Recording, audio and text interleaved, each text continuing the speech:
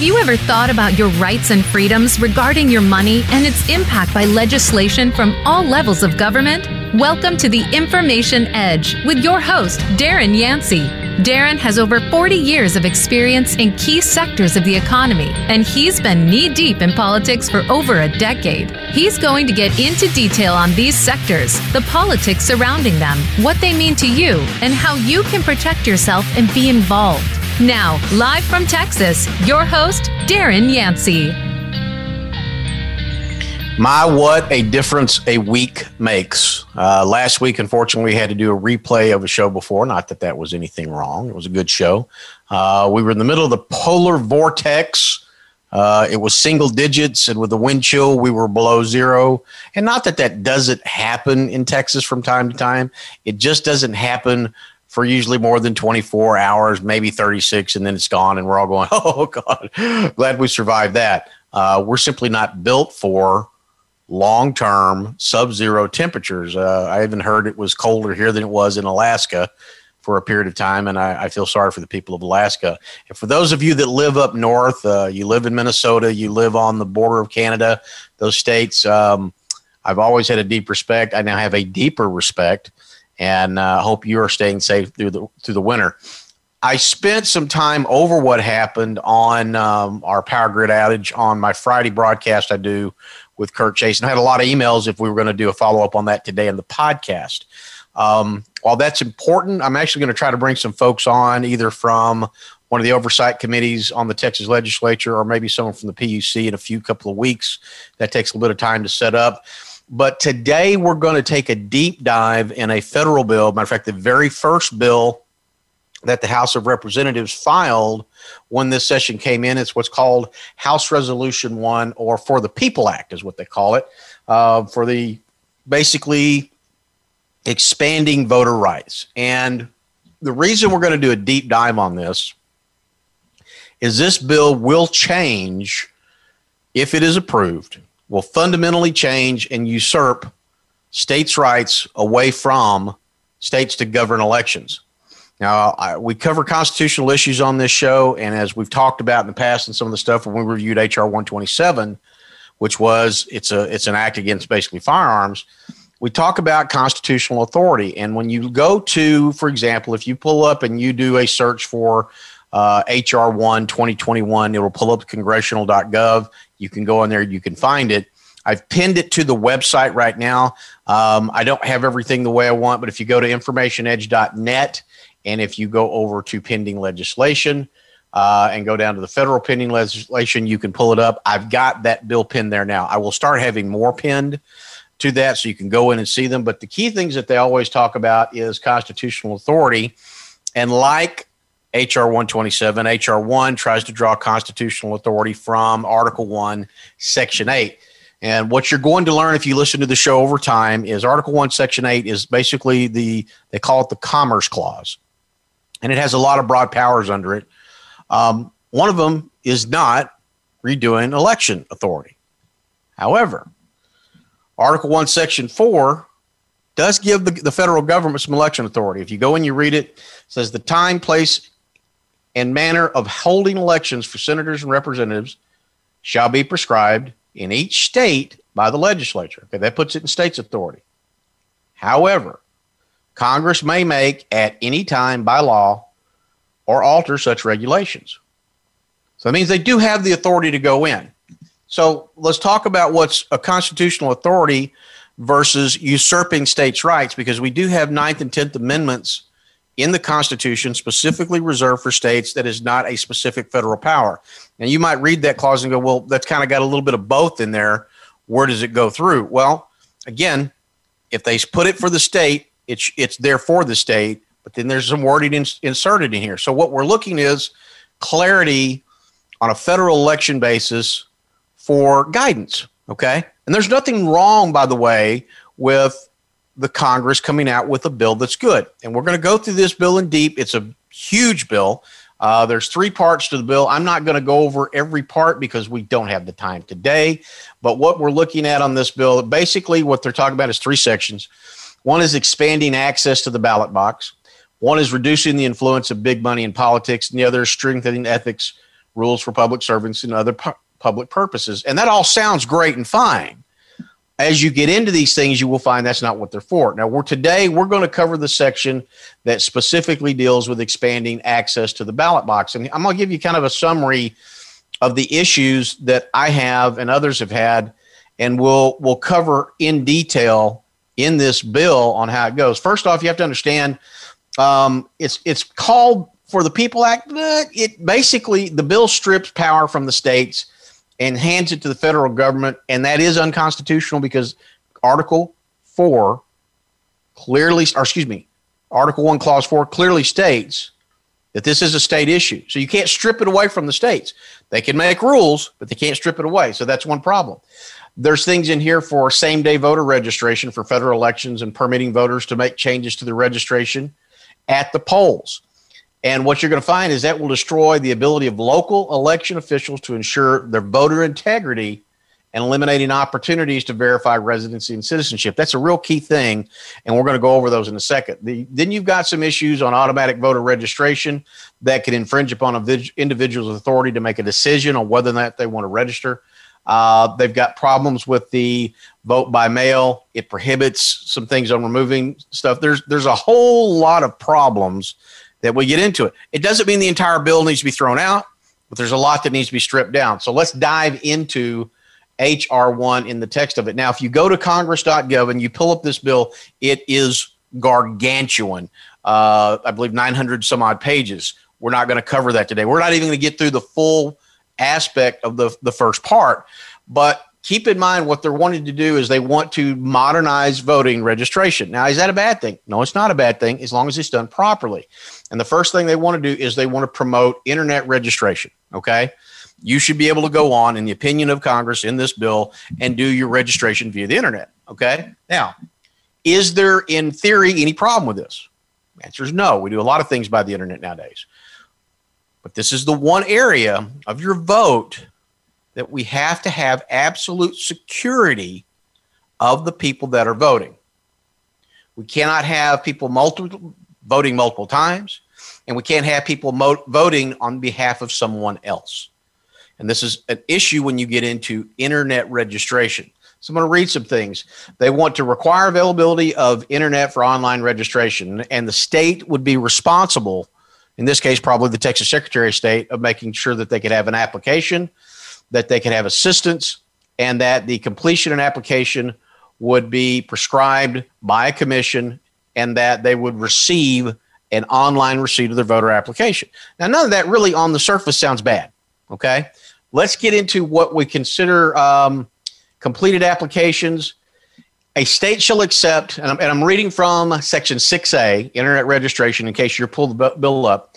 An acceptance of a completed application. A state shall accept an online voter registration application provided by an individual under this section and ensure the individual is registered to vote in the state if, number one, the individual meets the same voter registration requirements applicable to individuals who register to vote by mail, and we'll get to that later, in accordance with a section using the mail voter registration application form prescribed.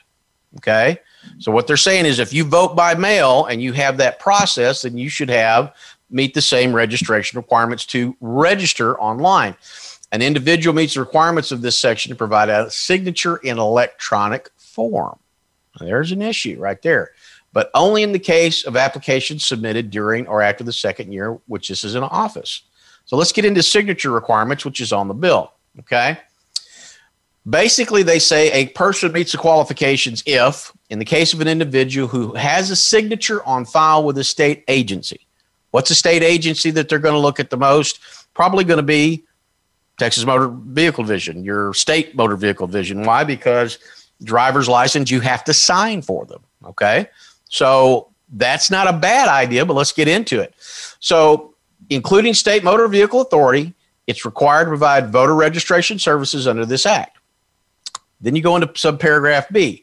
If you cannot apply to the prior subparagraph, the individual submits with the application an electronic copy of the individual's handwritten signature through electronic means.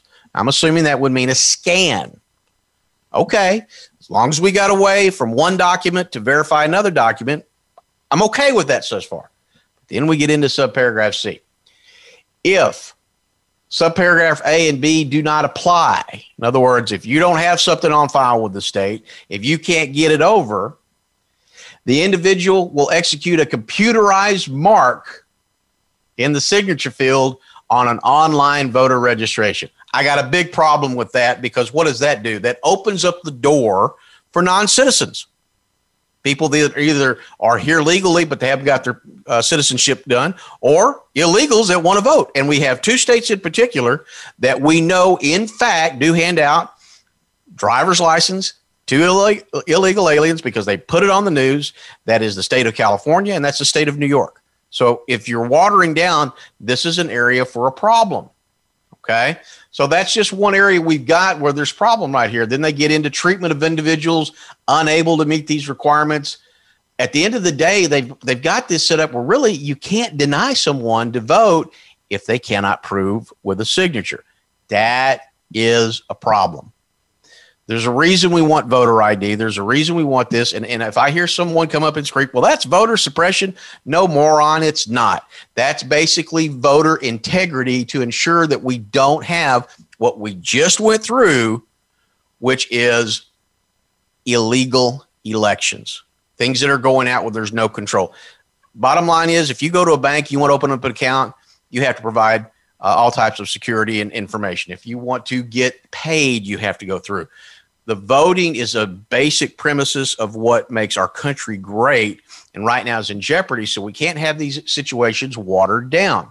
So these are things that we're going through. Then they get into all kinds of confirmation receipt, notice of disposition, just all kinds of nonsense. You've really got to go in and read through this bill. They want to use the internet to update registration information. Again, I don't have a problem with the basic premise as long as there is security. They don't have the security through it. And that's a big issue. We've got to get the security because without it, folks, what we're talking about doing is effectively watering down our full elected process, and we can't have that elected process watered down. So this is the first step that we're going through. The effective date on all this, by the way, they do have an effective date, was January 1 of this year. So if this goes through, it'll be automatically imposed upon every election going forward. All right, folks, we're up on a hard break. You're listening to the Information Edge podcast. I keep wanting to say broadcast, but it's not. It's a podcast with me, Darren Yancey. We're going to pay a few bills. I'm going to get a splash of tea, and we'll be right back. Become our friend on Facebook. Post your thoughts about our shows and network on our timeline. Visit facebook.com/Voice America. In the spirit of Have Couch Will Travel, Dr. Carol Lieberman creates a haven of sanity in an increasingly insane world. Each day we are bombarded with news of events that have never crossed our wildest nightmares. Society is spiraling out of control and everyone is reeling from it. But now there's an answer. The best way to keep sane in this insane world is to tune in to Dr. Carol's Couch on Voice America. Dr. Carol, a certified media psychiatrist, will broadcast live from her Beverly Hills office every Tuesday at 1 p.m. Pacific Time. Call or log in and get help with whatever is sending you reeling, whenever you need a soothing voice to calm and advise you. That's Dr. Carol's Couch every Tuesday at 1 p.m. Pacific Time here on America's Voice, voiceamerica.com. Voice America presents a new kind of health awareness talk show, the Sharon Kleina Hour, Health, Environment, and the Power of Water. Show host Sharon Kleina interviews leading scientists to discover how each of us can become proactive in protecting our personal health environment in an increasingly unhealthy world. Every show offers new information that could save your life. The Sharon Kleina Hour is health from an environmental perspective, your ultimate source for a personal environmental lifestyle. Listen Mondays at 10 a.m. Pacific Time on the Voice America Variety Channel and Wednesdays at 12 noon Pacific Time on the Voice America Health and Wellness Channel. Have you become a member yet? Sign up now to become a member of Voice America. It's always free and easy. Plus, you get to take advantage of some great member benefits. Get unlimited access to millions of hours of on-demand content across all of our channels. Keep track of your favorite episodes, shows, and hosts in your own customizable library. Find out what shows you might be interested in based on your favorites. Plus, you get insider access with our newsletter. Membership gives you more. Sign up at voiceamerica.com and click register at the top right. Find out what's happening on the Voice America Talk Radio Network by keeping up with us on Twitter. You can find us at Voice America TRN.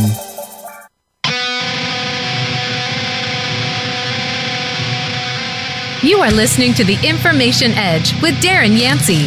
To reach the program today, call in to 1-866-472-5788. That's 1-866-472-5788. Or send an email to Darren@DarrenYancey.com. Now, back to The Information Edge. All right, as a reminder, this is a live show, so if you're tuned into this, whether you're behind the wheel or you're sitting on your desk or you're doing some jogging and you go, man, I'd like to talk to that man behind the microphone, you can give me a call, 866-472-5788. That's 866-472-5788. You're welcome to call in, be a part of the conversation. We have a couple of rules. Number one, we don't do any shouting. And two, we don't have profanity. Either of those will get you the automatic flush. We are taking a deep dive into House Resolution number 1, which is basically for the People's Act, or is it for swamp rats?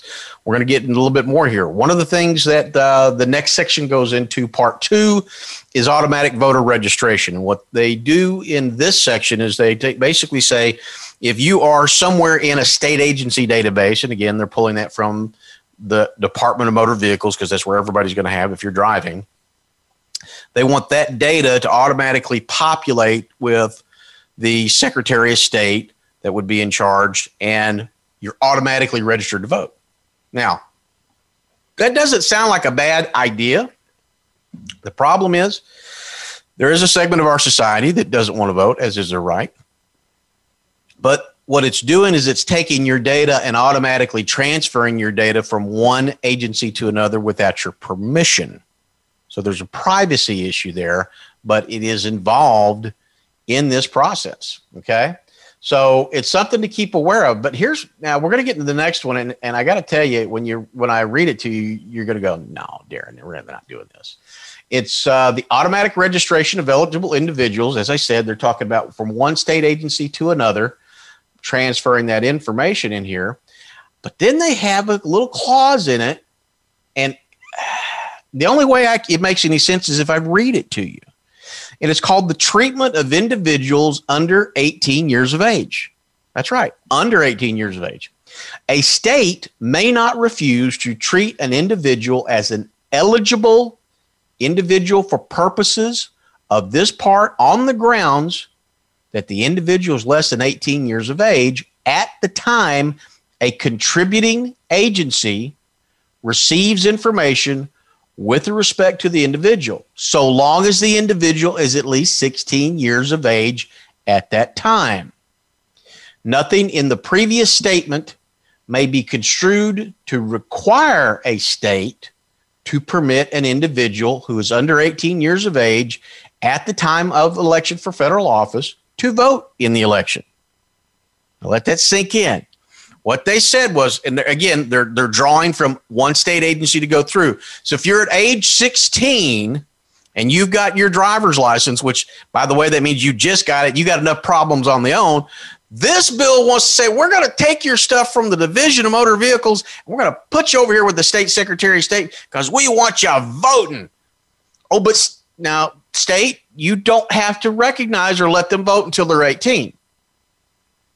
Okay. Well, what's the purpose of doing this unless it is to lower the voting age from 18 to 16 in states that are going to want to do this? And I give you a short list of where that's going to be.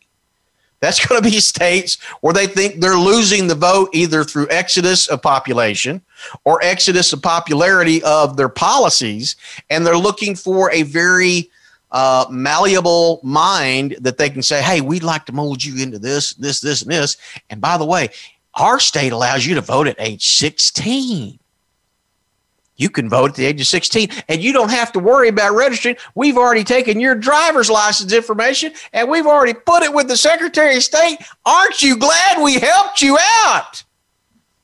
Folks, it's insanity. Let me tell you something. One of the reasons the age is at 18 is that's when you can go into the military and serve your country and die for your country.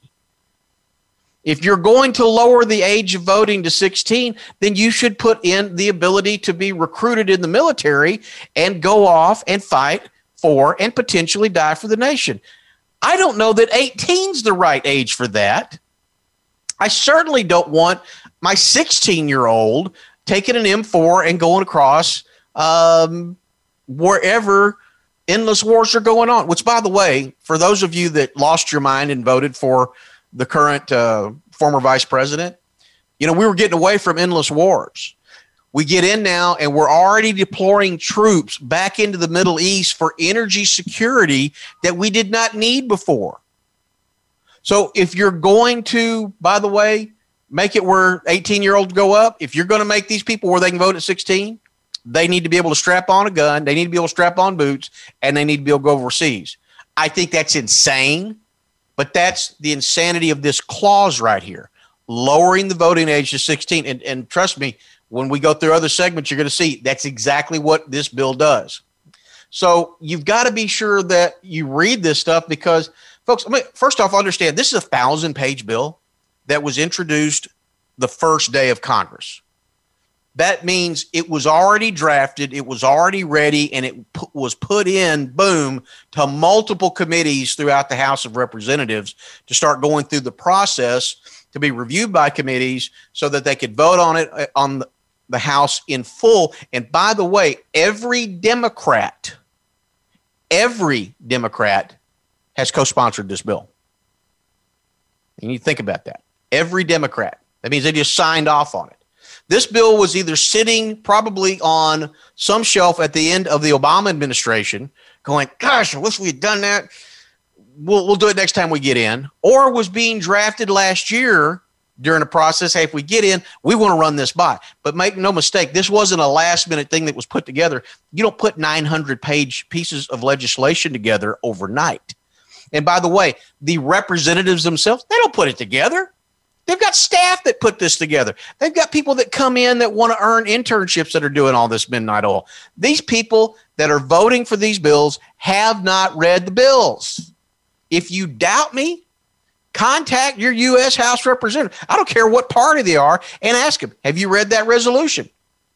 The answer is going to be, well, I got staff for that, blah, blah, blah, blah, blah, blah, blah. Or I'm fundraising. I'm telling you, it's a problem. So it's something that needs to be addressed on it. But let's get into voter protection and security and automatic registration, which is called Section 1015. And what they basically have, it's a protection for errors in registration. Okay? You go, well, why would you need a protection in an error of registration? Well, I'm going to read it to you.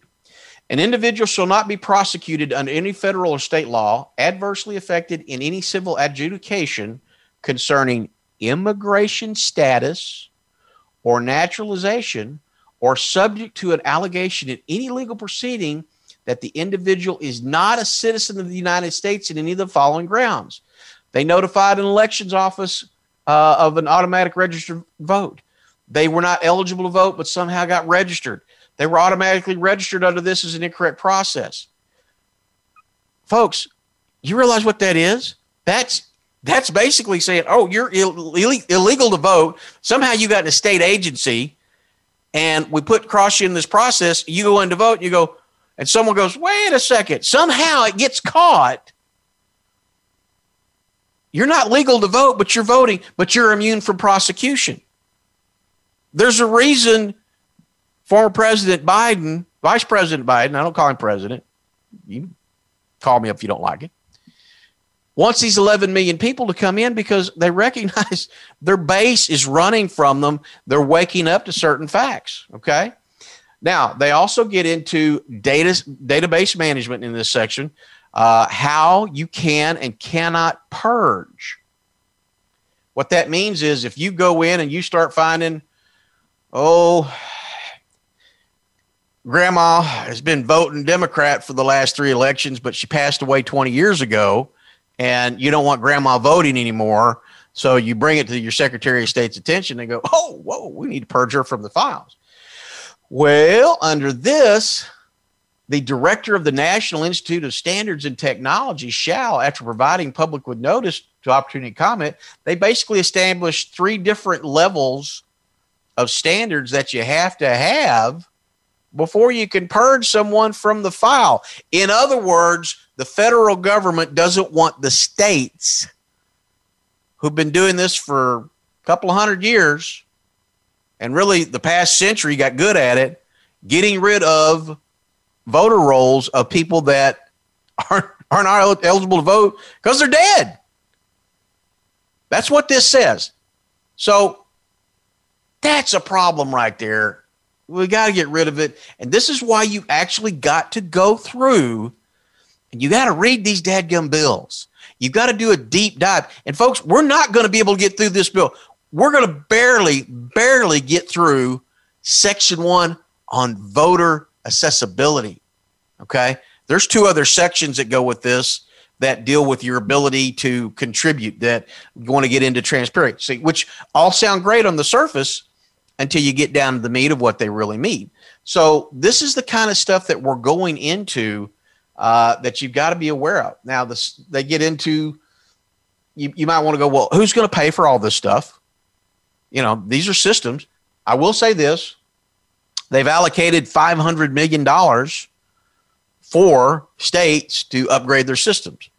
I don't have a clue if that's going to be anywhere near, but just so you know, all of this computing power is not free. All of this programming is not free. And when, you know, to pay for all that $500 million, you know who pays for that. That's you and me. So in case you had some confusion of clarity, well, Darren, where are they getting that money from? It's coming out of your checkbook and my checkbook, which you better hide because they want to charge for all this good stuff. And they call it a grant. In other words, a state has to apply. So if you're keeping up with all this stuff, you get a grant and, you know, all kinds of stuff. Now, same-day voter registration, I hit on it a little bit at the first. The biggest problem I've got with same-day voter registration, it gets to you can't verify if the person is actually eligible. And I want to, before we wrap up, we're about to go to break here, I'm going to read something to you. Under same-day registrations, what they define as an eligible individual is the following.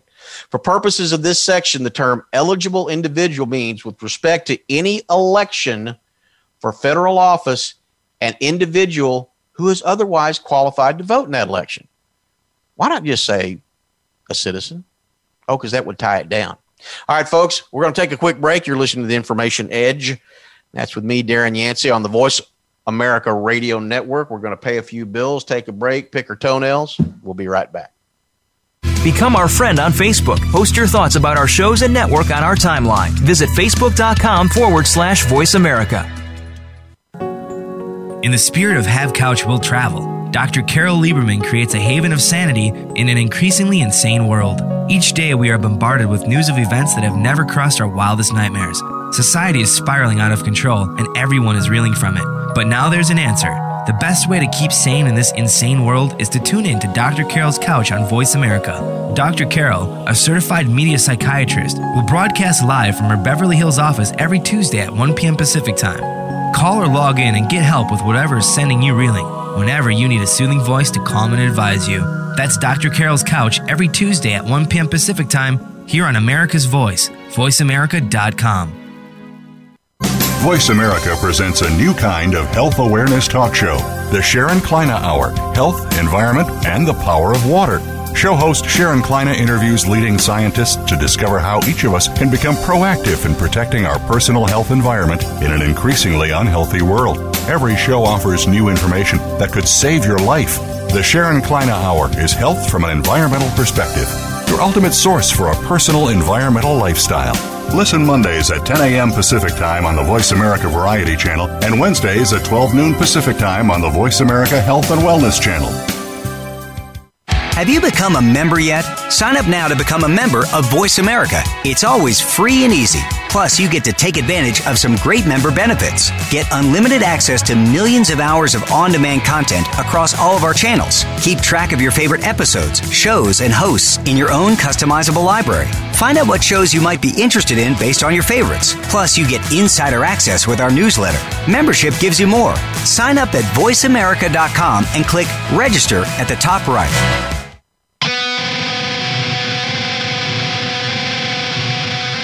You are listening to The Information Edge with Darren Yancey. To reach the program today, call in to 1-866-472-5788. That's 1-866-472-5788. Or send an email to Darren@DarrenYancey.com. Now, back to The Information Edge. All right, folks, welcome back. We're having fun doing a deep dive on House Resolution 1, the People's Act, or I'm going to call it the Swamp Rat Act. Nope, I don't want to be completely negative. There are some good things in this bill that if we took this section away from the other two sections, shook all the dust and graft out of it, there's a few things in it that I think we could go by. I don't have a problem with using the internet, but you got to have a way to secure it. I think there are ways to secure it. This bill doesn't address it, and it leaves things open. So I don't want to necessarily be doom and gloom, Darren. I do want to say here's problems with it, and they've got to fix it. And if they can't fix it, it doesn't need to become law. And that's what we're getting into. So one of the things that they've also got part of this bill is what they call conditions on removal on basis of interstate cross-checks. Now, what that means is when you go in and you do your normal process and you're doing your registration, there's a reason they cut it off. They go in, they check all the stuff. And if you're coming from another state, they want to be sure that you're not registered to vote in that other state, that voter registration is terminated and or transferred to the state coming in. Sounds logical, okay? And as we've seen going through this bill thus far, they want to have a lot of things that are technology driven and state agencies talking to one another. So it would be logical that if you're going in to do your internet registration and you lived in one state and you moved to another, that it should be able to identify that and take you off the roll of one to ensure that you're properly on the roll of another. But this bill's got a little bit of, shall we say, snake oil to it. One of the things that they put in before you can take someone off the list, let's say we're going through and we got everything working right and we can identify someone and we got it all, and you moved here from Arizona and you're now in Texas and you want to be a Texas voter, but you've got a current registration there. Well, I need to be able to deactivate that one to activate you here. Well, they just, hold on a second. The state must obtain the voter's full name, middle name if they've got it, date of birth, last four digits of their social in the interstate cross-check, or they must have something from what's called the ERIC system, Electronic Registration Information Center, that the voter is no longer the resident of the state. I don't know how easy that would or wouldn't be, but for the purposes of the analysis, it leaves the door open where someone technically could vote in two states. And we heard accusations of this come up in the November election. So I think it's an area you got to button it up, okay? And I don't want to hear someone go, voter suppression, Darren. No, you're a jackass and an idiot if you leave these type of things open.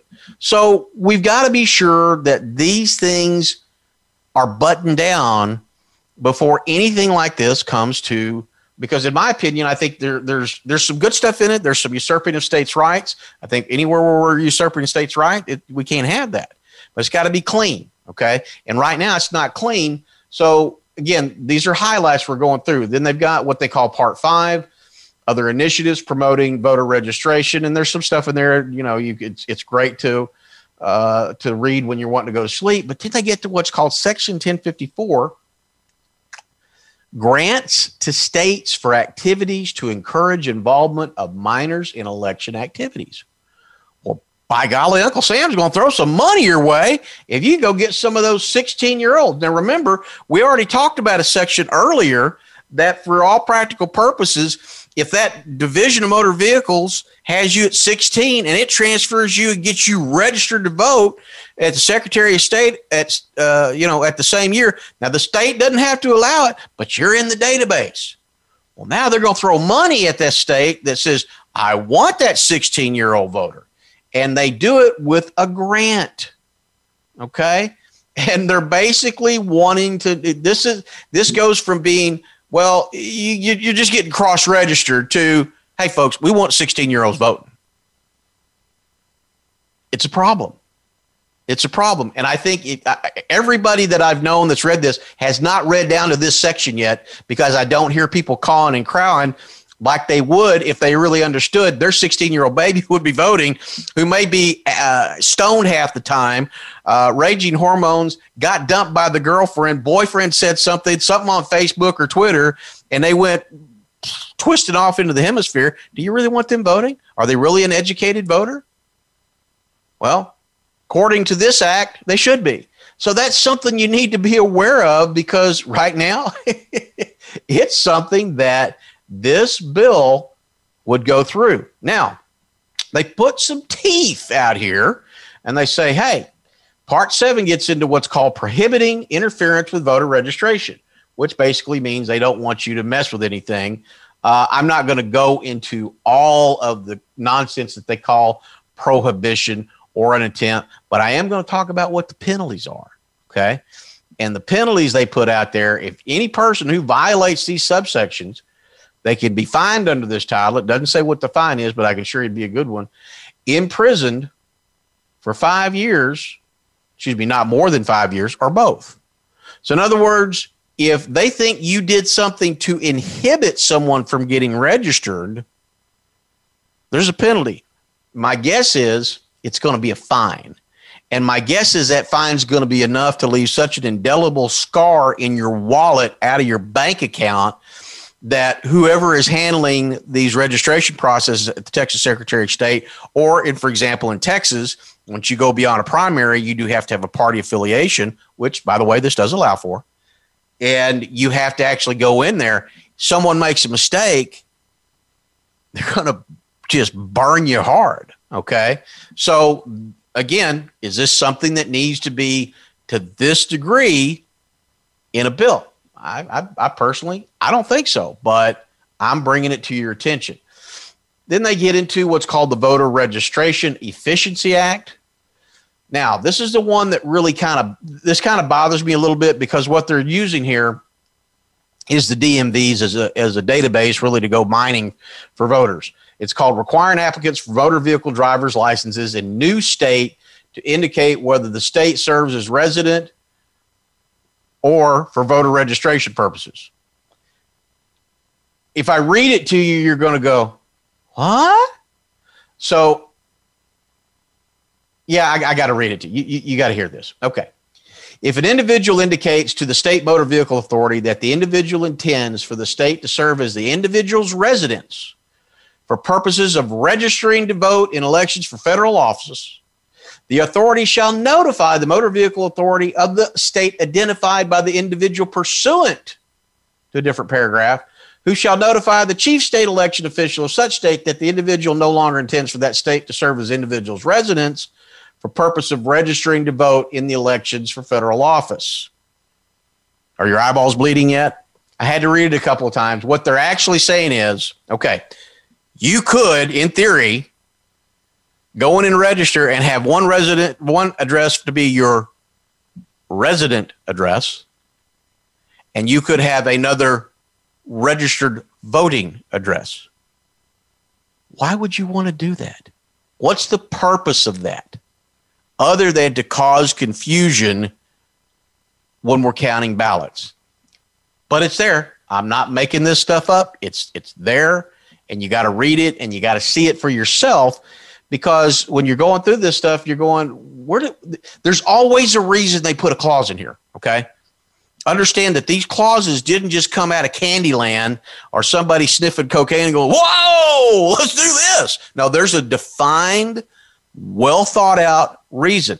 If they put in here that they want you to be able to designate whether the state serves as a residence or for voter registration purposes, I can assure you that is not to your benefit. That is to the party drafting the legislation's benefit, which in this case had to be the Democratic Party. So the only way that they're going to do this is they're going to say, well, yeah, I know he lives here, but he's registered to vote here. Well, what could that do? Well, that could tilt an election. So it's a bad clause, and it's there. You can't get by it. You can't run from it. All you can do is go, really? I mean, and then we get into part 10, which is registration of minors, which I think we've already covered. But they went from a clause that said, hey, we're going to have databases cross-reference each other. And if a 16-year-old just so happens to be registered with the Secretary of State because their motor vehicle does it, that's great. But you don't have to let them vote, but they're there, okay? To now we've got grants for getting them involved. And now we've got voter registration of minors clause, Section 1094. Acceptance of voter registration applications from individuals under 18 years of age. Folks, you can't make this stuff up. It's just there. It's just there. So what do? If they want to put 16-year-olds on the ability to vote, that needs to be a national conversation, because I promise you, nobody knows about it right now. Okay. The people who have sponsored this probably don't know about it, other than a handful. The staff know about it because they're the ones that spent the midnight oil on this. But the bottom line is no effect on state voting age requirements. Nothing. They basically say a state may not refuse or accept or process an individual application to register to vote for federal office on grounds the individual is under 18 years of age, so long as they are 16. So the bottom line is the voting age via this act would be moved from 18 to 16. Folks, that's usurping up the state's rights. There's a reason we got it at 18. In my personal opinion, I don't know if people are ready at 18. I voted at 18. I didn't mean I was an educated voter. It didn't mean I was the best voter. I voted because I loved Reagan at the time. I thought he was the best thing that walked the planet. Turns out I was right till Mr. Trump came along. I think everybody in between, including both Bushes, are not worth scraping off the bottom of our shoes anymore. So you're talking about a change, a diametric change in voting philosophy, and it's not being discussed on a national basis. It's not on the mainstream media. Okay. It's not something that's being pounded out. They're trying to pass it through a bill. And then one day you wake up and you go, wait a second, what are all these 16-year-olds doing here voting? Well, they're voting because they've been given the right to vis-a-vis this bill. All right, folks, we're going to take a quick break. You're listening to the Information Edge podcast with me, Darren Yancey, on Voice America Radio Network. We're going to stretch your feet, pay a few bills. We'll be right back. Become our friend on Facebook. Post your thoughts about our shows and network on our timeline. Visit Facebook.com/Voice America. Are you finding your frequency? It can be described as that space between failure and success. It's the future of digital media. It's finding your voice. It's engaging topics, content, and ideas. Jeff and Ryan discuss the digital media space and all of its aspects.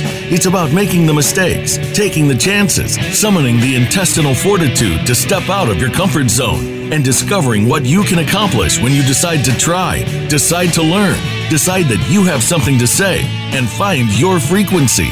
Live Fridays at 12 noon Pacific Time, 3 p.m. Eastern Time on the Voice America Variety Channel. Tune in to The Patricia Raskin Show on VoiceAmerica.com every Monday at 2 p.m. Eastern Time and 11 a.m. Pacific Time. This is the program that helps you turn obstacles into opportunities, challenges into solutions, and find answers to tough questions with the award-winning powerhouse voice of radio, Patricia Raskin. So tune in and call in to The Patricia Raskin Show, Mondays at 2 p.m. Eastern Time and 11 a.m. Pacific Time, right here on the Voice America Variety Channel. The Voice America Live Events channel is here now to showcase your corporate, individual, or organization's live event. Visit voiceamerica.com/live events to see all of our past live events and find out more. Whether it's a multi-day conference, special speaker, or single-day event, we've got everything to make your event a success. We can do a few hours or a few days. For more information about taking your event to the next level, call Jeff Spinard at 480-294 480-294-6417 or email info@voiceamerica.com. Again, that's Jeff Spinard at 480-294-6417 or send us an email to info@voiceamerica.com. Voice America is where you are and where you want to be. Join us around the globe as we broadcast live from some of the most interesting events available. Don't forget to view all our live events, including on-demand access to past events that you may have missed by visiting voiceamerica.com/live events.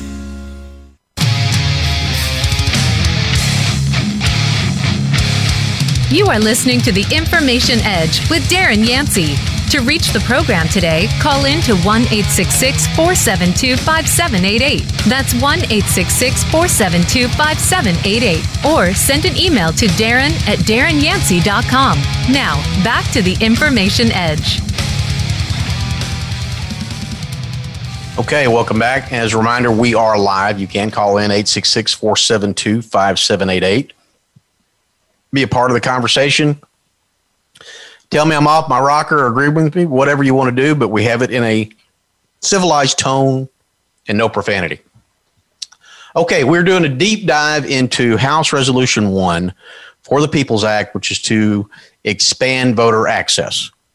We went over a lot that's in here. We're going to be wrapping up in this section because we're running out of time today. Bottom line, you get to Subtitle D or Section 1302. They have what's called prohibition on deceptive trade practices in federal elections, which you should go, well, that should be a no-brainer. When you get into reading it, what it's basically designed to be is if a candidate puts out something that is deemed to be deceptive, there's a big old fine sitting out there. So I don't have a problem with, hey, we don't want garbage in. Because if it could eliminate the lies, it'd be great. I think you got to be careful on how you word things in terms of if someone makes an honest mistake. Well, I heard this, and do you fine them $500,000? It's a gray area, and I think it could be addressed. It's not a bad idea. I just don't know that it's worded right in terms of disruptive trade practices. Now, one of the things, and it's in the preamble of this bill, and they get into it, they effectively want to basically reinstall what they call democratic restoration of voting rights. And one of the areas that they focus on, okay, is convicted criminals.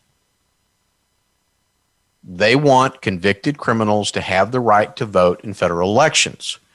And with the exception of 2 states in the District of Columbia, every other state says, once you have been convicted of a felony, not a misdemeanor, but a felony, you have forfeited your right to vote. And most common sense people believe that, because if you did something that means you got arrested, you had a trial, you went through the trial, and you got convicted of a felony on it, that maybe you don't have the best judgment out there. Maybe we shouldn't be putting you in a ballot box.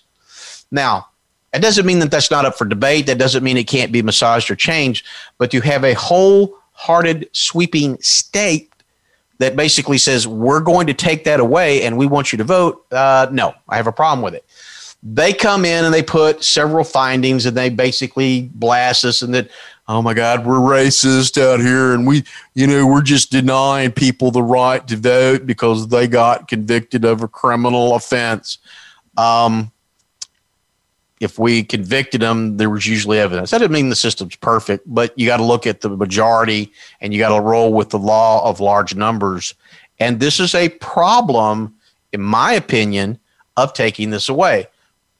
It's in the bill, okay? I'm not making this up. It's Section 1402, Subtitle E, Democracy Restoration. So understand that that's there. There's enforcement. There's fines. Notification of restoration of rights. They have it for felony convictions as well as misdemeanors. I don't know of anybody that on a misdemeanor conviction, you lose your voting rights, but felony, they most certainly do. So it's a problem in my opinion. And I think it's something that people need to be aware of because it's there. Now they get into Subtitle F, and this is actually something I kind of agree with. It's called promoting accuracy, integrity, and security through voter verified permanent paper ballot. Holy Moses, the paper ballot. You mean you don't have to do it on a computer scan or it could be hacked and can go through? Just for a little bit of background, Texas and Florida, which are 2 of your larger voting states, we all use paper ballots. We all have our counting done the same night, and we are able to get it out and have been for a long, long period of time. So I actually like this. So I said there's components in this bill. You just can't take the whole thing and throw it out. There's things that I would pull out that I think are good, and there's things that obviously just need to be ground up and pour gasoline on and set them on fire. This is the one I like, okay? I'm going to read it to you. Paper ballot requirement. The voting system shall require the use of an individual, durable, voter-verified paper ballot of the voter's vote that shall be marked and made available for inspection and verification by the voter before the voter's vote is cast and counted, and which shall be counted by hand or read by an optical character recognition device or other counting device. For the purpose of this subclause, the term individual, durable, voter-verified paper ballot means a paper ballot marked by the voter by hand or a paper ballot marked through the use of a non-tabulating ballot marking device.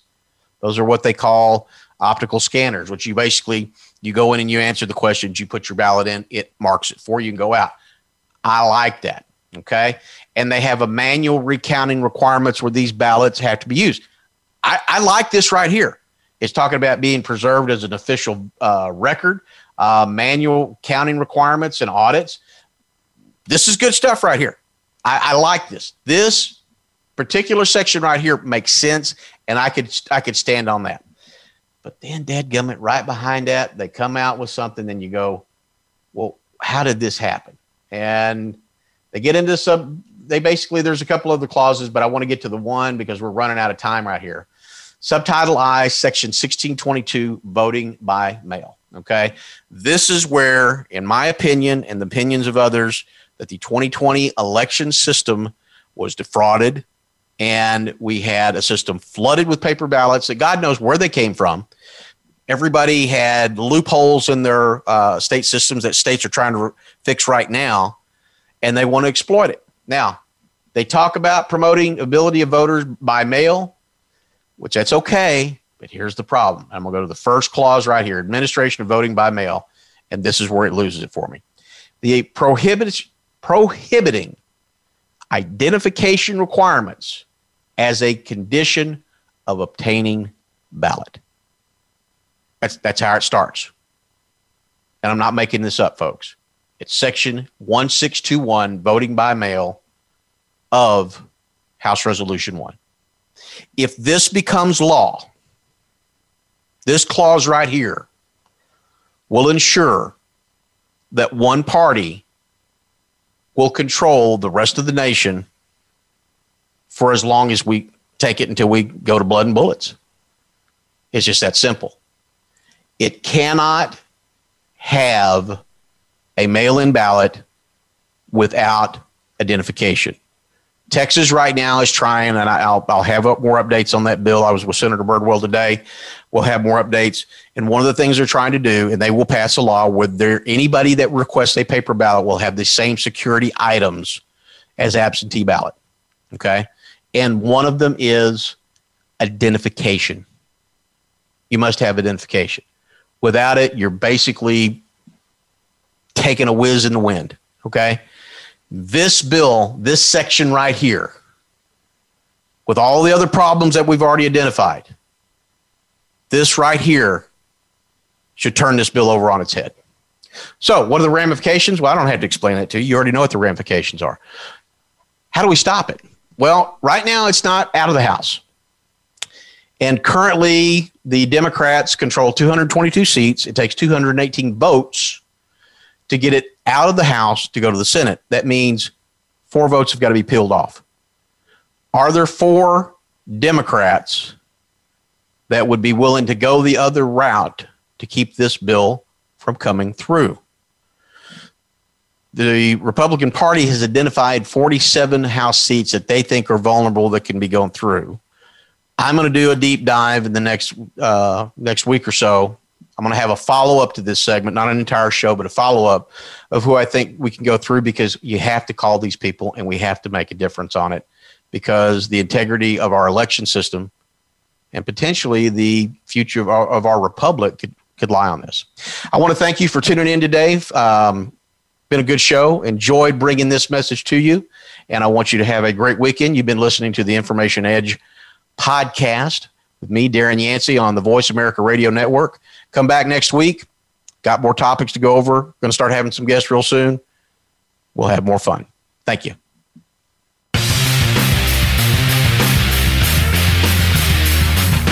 Thank you for tuning in to the Information Edge. Please join your host, Darren Yancey, again next Wednesday at 1 p.m. Pacific Time, 3 p.m. Central, and 4 p.m. Eastern Time on the Voice America Variety Channel. We'll have more to share then.